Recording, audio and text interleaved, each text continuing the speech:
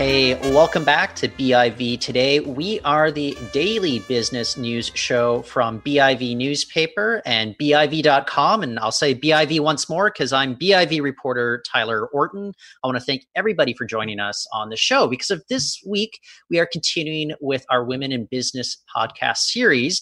And we're going to have a discussion about changing culture in the workplace. I think it's a very important thing to do right now. And most importantly, I think we can have a discussion about the tangible ways that offices and organizations can go about changing these ongoing issues. So with us today, we have a BC business leader who can offer some unique insights into ways we can communicate and bring about those real changes that I'm talking about. With us, it's Jessica Norlander. She is Chief Operating Officer of the tech company Thought Exchange. It's been weathering the pandemic quite well, and I think we can get into that in just a moment. But first, I just want to say, Jessica, thanks for joining us on the show. Thank you so much. Great to be here. So first up, Thought Exchange, you guys are based in Rossland, but it's very much a remote company. So you guys have been able to adapt to the pandemic quite easily. And I also want to point this out. You guys have developed a platform specifically for communications. And I'm wondering if you can explain how it works and how it can be applied to furthering very important discussions that are going on right now. Yeah. It's interesting you bring up us being remote. So it's we've actually been a remote first company, but still have had offices for the people that have wanted to go to them. So I think that something that all companies have been recognizing since the pandemic is that people and individuals have different needs, right? For some people, working from home is a fantastic solution. They don't have to do the commute and it works better for them. Whereas for other people, their homes weren't really set up to work from home. Like younger people have smaller spaces to work out of. Some people have kids at home. These days, most people have their kids at home. So like some people have actually appreciated being able to go to an office. So I guess we've always had the approach that the individual knows where they do the best work and have offered kind of both offices and work from home opportunities. But since we were set up to make it possible for everyone to work from home, the shift for us was probably less painful than what it was for most other companies. Moving forward, like obviously you guys have been able to weather this pandemic quite well. And I think a lot of companies are depending on you guys as well to engage in a lot of discussions. And tell me a lot about how you guys are able to help them out with the platform that Thought Exchange has developed here. Yeah, so our product is a software that we talk about it as being, it makes it possible to scale conversations. So, you and I are having a conversation now where we talk back and forth and I listen to you and you listen to me and we come with our input, right?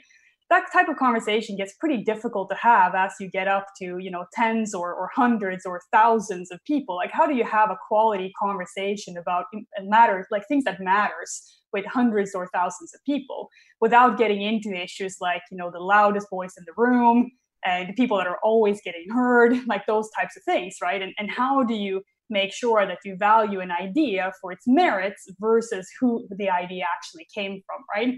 And these are, biases that we're struggling with across society and every time humans interact. So really what the platform is built around is the opportunity for a leader to ask an open-ended question to trigger scaled conversations with, 10 or 100 or 1,000 people. And more or less how it works is that the leader sends out an open-ended question. Each participant in this exchange gets the opportunity to answer with their own words to this question. And then you get introduced to the thoughts of the other people that are participating.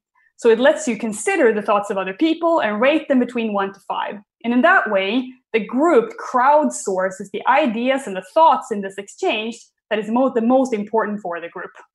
So the leader gets more or less a prioritized insight into the thinking of the entire group and gets to access the collective intelligence of that group without the bias that comes with this happening in a way where an idea is connected to the individual, because the entire process is confidential and you don't disclose who you are as part of the scaled conversation. Well, you describe it as crowdsourcing these ideas, and I think that's a great description for it. And obviously, I think there's going to be a lot of ideas that need to be crowdsourced at the outset of this pandemic. A lot of people were talking, but I think globally, we were also having new discussions about diversity, especially in the wake of the George Floyd killing. Tell me a little bit about how you guys are able to kind of really seize on the moment that we're facing right now amidst this pandemic. Yeah, I think that I like to think about, the conversations that people have, regardless if it's conversations between two individuals or if it's conversations that needs to be had in bigger groups of peoples like companies or school districts or communities, right? That they all fit in some kind of hierarchy of trust, right? So, if you walk into my office and you're one of my staff members and I can tell that you're hurting from something, I would start with asking you how you were doing, right? And is there anything I can do to help you? And I try to have those conversations with you before I, lean into conversations like, so how can our organization get out of COVID more successfully? Or what's possible for our company if we just are a little bit more innovative, right? So I think a lot of the conversations that we're seeing really progressive leaders have right now around these topics is that they start at with meeting people where they're at. And a lot of people, in society and also in companies are distressed right now. They feel unsafe. They're worried about losing their jobs. They feel that society is stacked against them. Like there's a lot of inequalities in society, right? So if you're going to have these conversations as leader, we see that the most successful one starts at building the fundamentals level of trust by being able to start conversations in group about how are we collectively doing here? What can the company, for example, do to help you with the situation that you're in?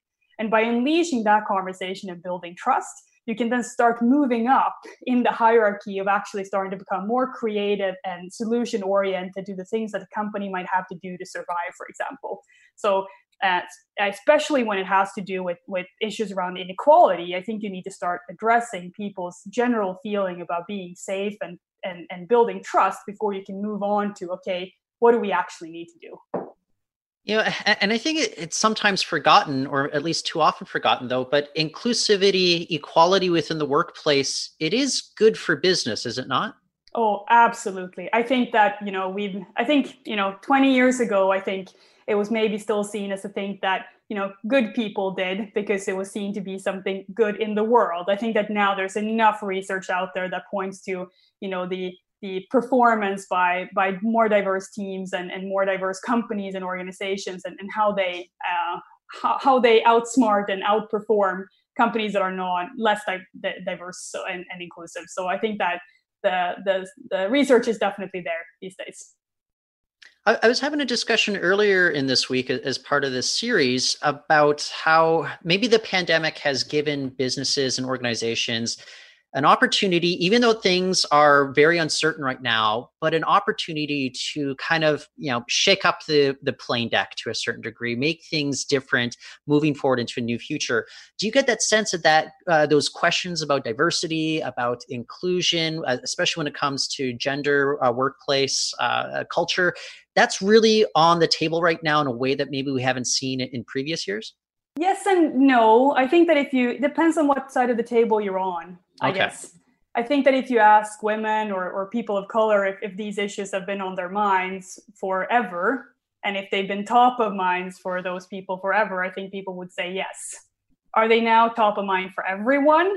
I truly hope so, right? So I guess it's a typical yes and to answer to that question. But I think that definitely it's encouraging to see that maybe we have an opportunity now to actually drive, irreversible, sustainable change in some of these areas. So then what are some of the challenges that we're still facing, especially when we come and have a discussion about, say, workplace culture and be more inclusive of say, genders? Yeah, so I think that a lot of it, this is my personal perspective, that I think that if we look at the Western world today, and if we look at it from a gender perspective, I think that very few people are consciously biased against women. I think, of course, we still have pockets of that, but I think that most of the bias that we're seeing is unconscious, right? And I think that a big part of addressing is accepting that we all are unconsciously biased. And it's not something that, since it is unconscious, it's not something that you can just immediately address. It's something that you have to work with over time and put processes and systems in place to help you, right? Because if you go to, and if I take our product again as an example, if you go into a large meeting with 50 people in the same meeting, you kind of probably as a leader already know who you're going to hear from in this meeting, right? And then you also, if you're aware of unconscious bias, you know that as a leader, you might actually value ideas and opinions from different people differently, depending on who they are. If they're Black women or if they're white men, if they have high seniority, if they're young, if they're old. Like all of these biases come into place when we try to evaluate the opinions and thoughts and feelings of other people, right? But if we are aware that we have these unconscious biases, we can use technology, for example, and platforms and training to actually address some of those biases and help us alleviate them, right? And I think that that's really where the confidentiality of the platform, comes into play. That any idea could come to the top as the highest ranked from the group, regardless of who it came from. Which I think is a pretty powerful thing to be able to do in a society that is, in my opinion, inherently biased. That anonymization might actually help things change for the better, right? Yeah, I think so. I think that most people that I think argue today for that you can have a completely inclusive and equitable conversation without anonymity, I think that they underestimate the power of unconscious bias and how we're, as humans, we haven't gotten as far as we think in this regard yet. I've been discussing this with business leaders for, I would say, 7 or 8 years now. I think there's more realization in the business world that we need to address this. But just with regard, one of the constant things I hear, consistent things though, is just this need for communication and mentorship as well. But I do wonder, though, if more people are feeling a little bit siloed because of the pandemic. There's more of that remote working going on, maybe fewer opportunities for people to get that kind of one-on-one mentorship. Is that something that we should be aware of? Are there ways for us to be able to address that particular issue?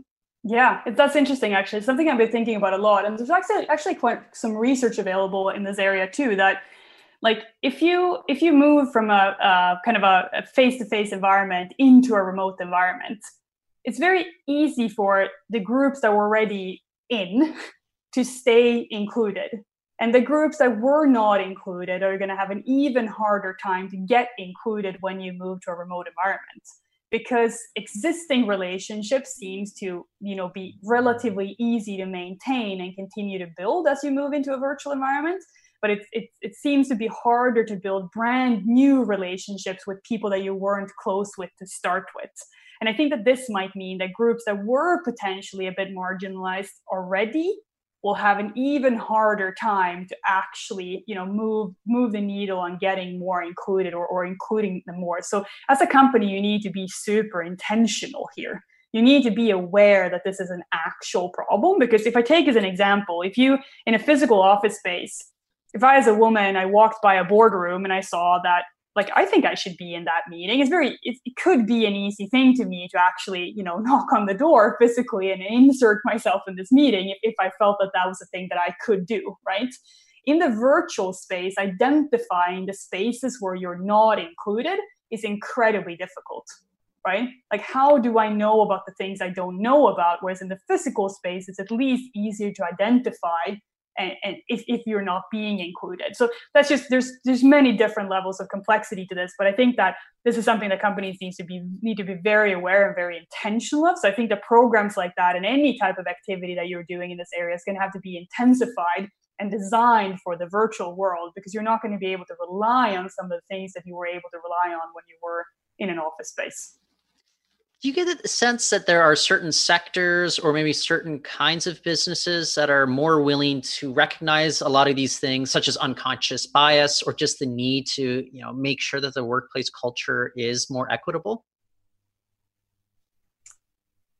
Good question. I'm not sure I want to generalize across industry sectors. I think that some sectors are more diverse to start with already today. Like, we have some sectors that have had high female, high level of number of females and good gender equality between women and men, for example, for a long time, right? And then we know that there's a lot of industries there that are still struggling. So that's, I guess, an interesting way of looking at it. It's like, okay, if you were already pretty good, then you're probably just going to get better and better. But if you weren't very good, it's going to take a lot of hard work now to catch up and try to become, okay, right? So I think it is often what you see in companies is that it's a self-reinforcing spiral, right? Like, as soon as you get some diversity, you see that additional diversity gets easier and easier and easier to build. I think that often you see that, for example, companies with a high level of females in the executive teams also drive higher levels of other types of diversity in the companies. So I think that there's some self-reinforcement that's happening there for sure. Well, the other thing I think is interesting, though, is especially when we're talking about like proper communication channels and all that, but some companies, maybe they think, hey, I've struck a committee, we're making things more diverse, and maybe there's the risk of, maybe just tokenism, taking hold as opposed to real change. Is that something that companies also need to be aware of? That's, just kind of slapping a Band-Aid on things might not necessarily institute, long-term change within their organizations? Yeah, and I think that this is like the difference between diversity and inclusion, right? Like you can for sure be diverse without being inclusive. And I think that that's when tokenism comes into it for me, right? Okay, we have a board and now we have 1 or 2 women on our board, and all of a sudden we feel that we might be diverse, but are we really inclusive? And inclusivity to me has to do with every individual being really able to contribute that unique perspective that they're bringing, right? So if we have an organization where we have 50% men and 50% women, but women aren't able to contribute the unique perspectives that they might have because of who they are. And the same goes for other types of diverse group, age or whatever it might be, right? Like if those groups aren't able to properly feel included, feel heard, and able to contribute their diverse perspectives, then you haven't really gained anything with diversity, right? So I think that the contribution piece here from those groups is incredibly important. Yeah, sometimes I'll get, say, press releases from companies touting how diverse they are, and then I'll take a look at their leadership page, and it looks very monolithic in terms of who's in the C-suite, for example. Yeah. Is that something that, I don't know, we have to make sure that it is kind of representative, from top to bottom as well? Yeah, I think so. I think that, yeah, again, diversity is in the different levels of the company is important, but it's like inclusivity is as well, right? Because I think that if you only make traction on diversity, even if it is at a senior executive level, but the people that are seen as coming from diverse groups aren't able to participate their ideas, then you're not going to really get the benefit. And as I said, again, like then it becomes tokenism regardless on what level of the company it is. Like real inclusion, to me, has to do with those individuals being able to contribute those perspectives. And if they don't feel like they can do that, for example, by feeling that they're constantly being judged differently, or their ideas that they're contributing are they're evaluated in a biased way, or whatever it might be, right? Like then you're not going to get those benefits of having tried to create a diverse organization. Well, I appreciate you taking the time to kind of bring these ideas more to the forefront. And you guys over at Thought Exchange, I mean, it's part of what your raison d'etre is at this point. And so it's just kind of a cool thing that's going on here in British Columbia. But Jessica, thank you again for joining us on the show. Thanks so much. Take care. That's Jessica Nordlander. She is the Chief Operating Officer at Thought Exchange, and that's it for the show today. I'm Tyler Orton, and if you're interested in more interviews, more stories, you can go to BIV.com.